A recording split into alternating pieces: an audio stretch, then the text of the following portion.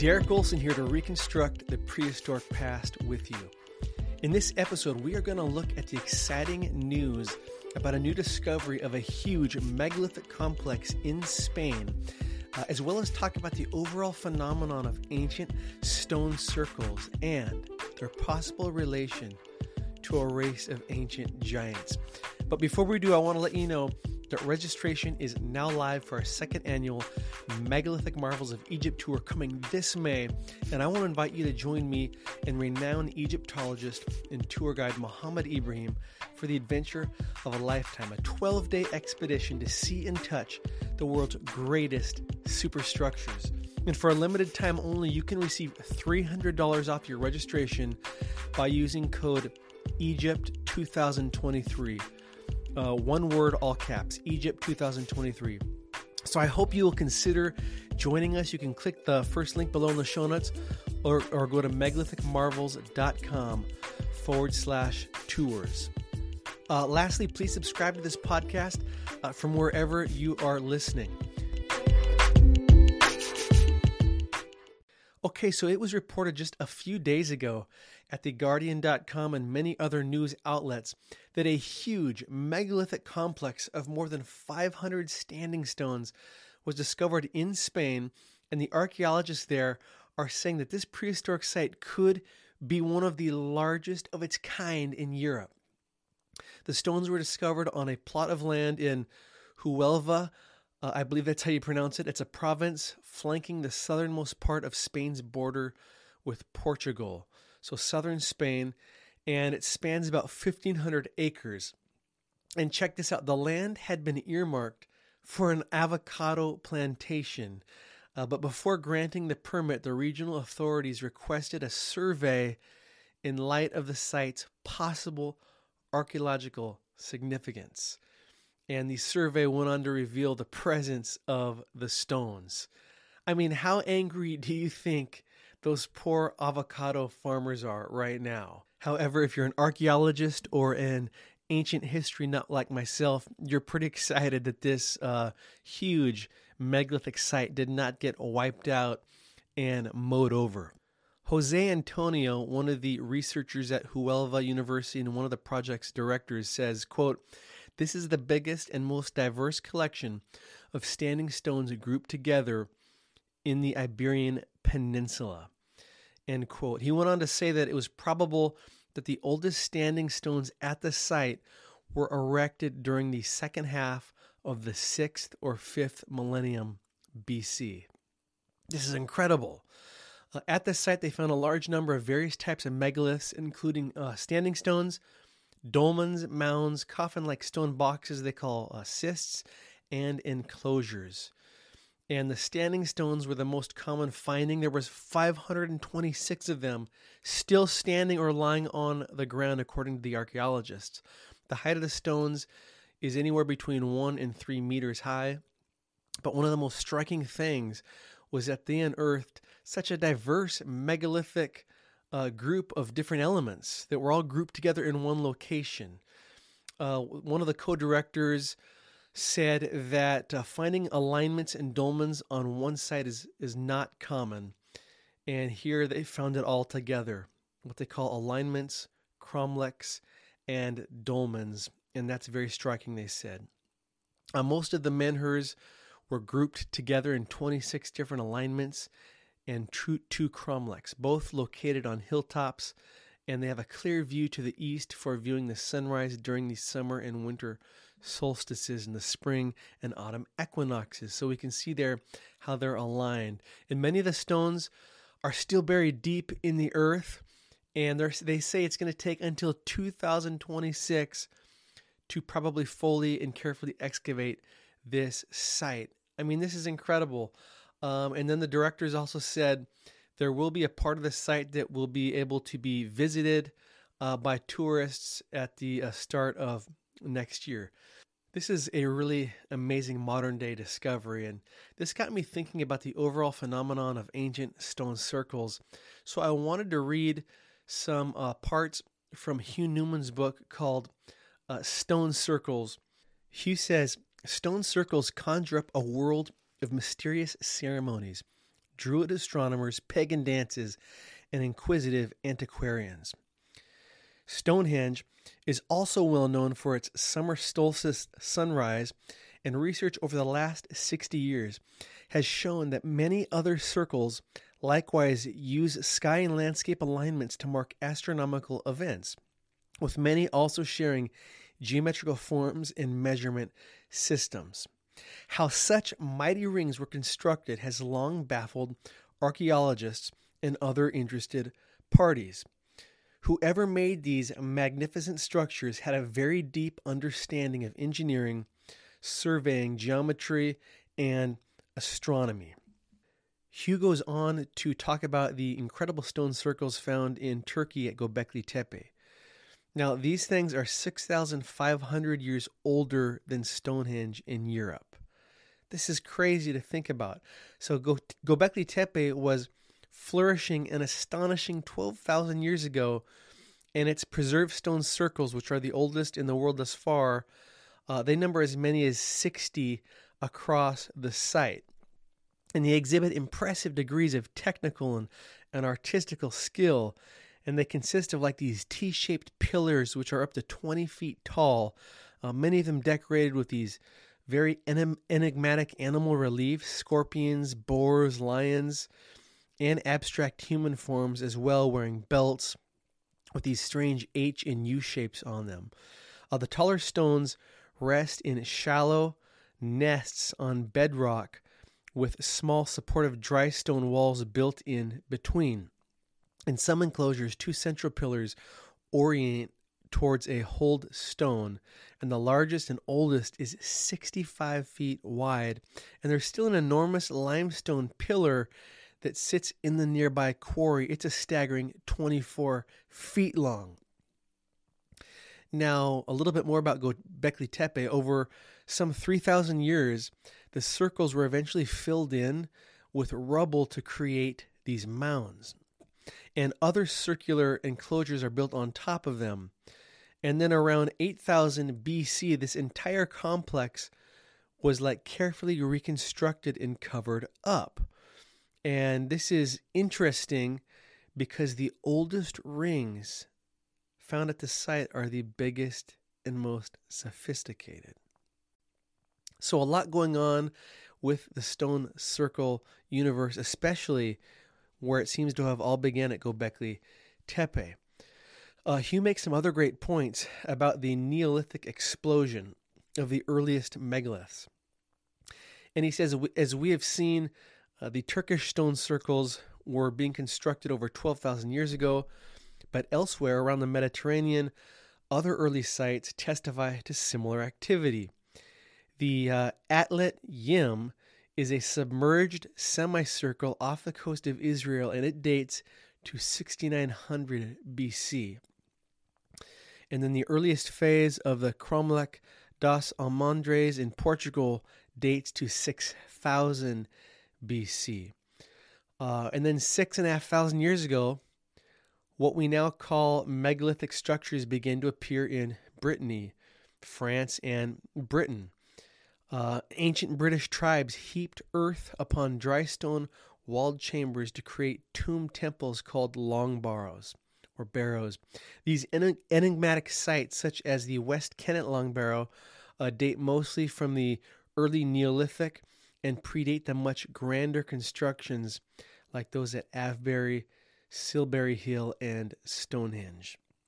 So it's crazy to see how this phenomenon just kind of began to explode all over the world, from the Middle East to Europe and elsewhere, as we're seeing down there in southern Spain. So how did they construct these ancient stone circles? I found this really interesting.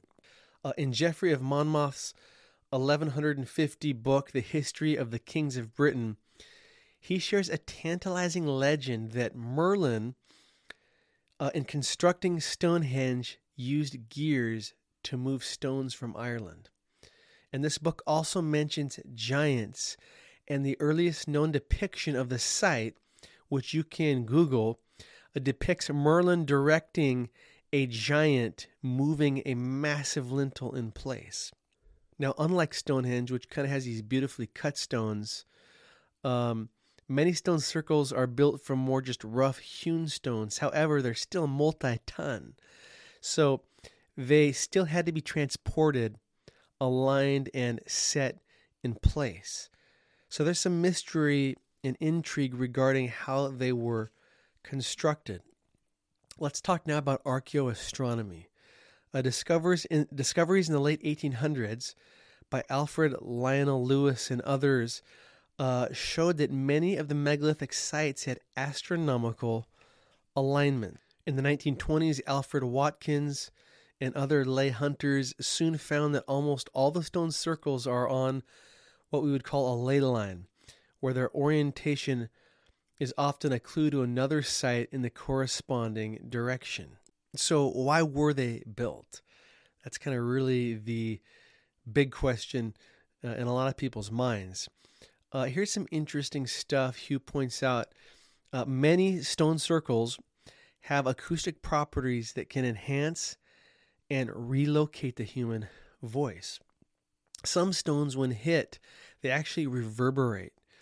And were these used to affect human consciousness in ancient times? There's a mysterious kind of stone structure circle called the Men Antal in Cornwall. And this is, the oral legends say that it was used to cure sick infants. And research by John Burke suggests that the circle builders were interested in the telluric currents in underground water as a way of charging seeds and grains to increase yields. Man, I found that very interesting. Man, that got my wheels spinning. This is a whole nother rabbit trail, but it makes me wonder, all these crazy crop circles that are appearing in Europe, and it seems like on an accelerated rate, did those have any relation to these ancient sites and these stone circles in Europe? So being that we're talking a lot about megaliths of Europe and down there in Spain and Stonehenge in the UK, I wanted to pull a few nuggets out of Steve Quayle's book, Genesis 6 Giants, where he talks about the relationship in the oral legends of megaliths and ancient giants. And he talks about how not a lot is known about the people who would become known as the Celts. It is known that they migrated across Asia Minor through northern Europe and into what have become the Celtic countries of Wales, Scotland, and Ireland. Most accounts of them include references to the giants that were often found among them. The ancient Greek historian Pausanias called them, quote, the world's tallest people, end quote. Modern historians now believe that, in fact, the giants among the Celts were a ruling class that held control over the indigenous population that formed the majority of the Celtic tribes. Modern historian Gerhard Herm agrees that the Celts were blonde giants who struck terror in the hearts of every foe. Even in the mightiest of mighty Rome, as such, the Celts fought several ferocious wars with Rome and captured, sacked, and burnt many Roman outposts to the ground.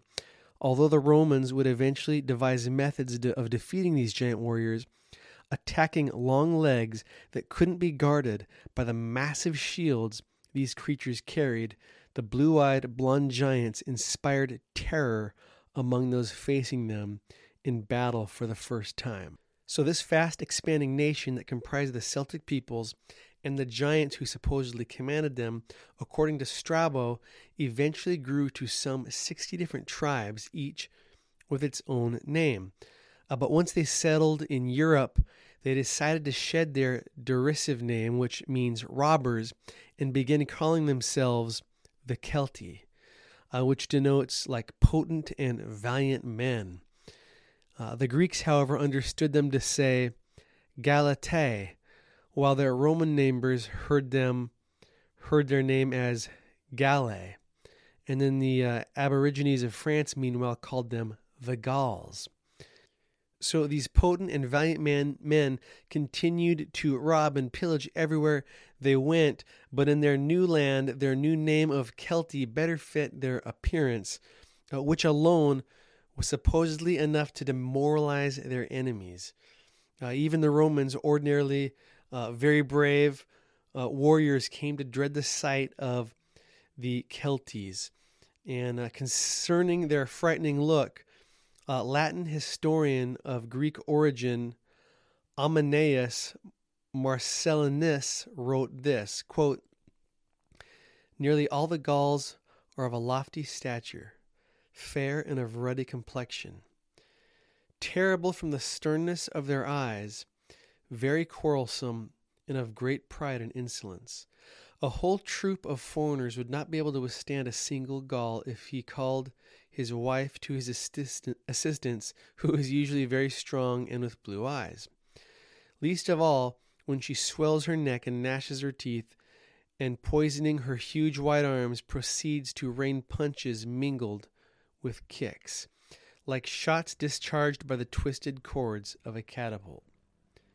The voices of most of them are formidable and threatening alike when they are good-natured or angry."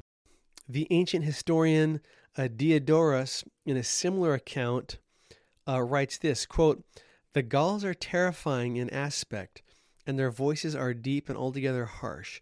When they meet together, they converse with few words and in riddles, hinting darkly at things for the most part, and using one word when they mean another. And they like to talk in superlatives, to the end that they may extol themselves and depreciate all other men.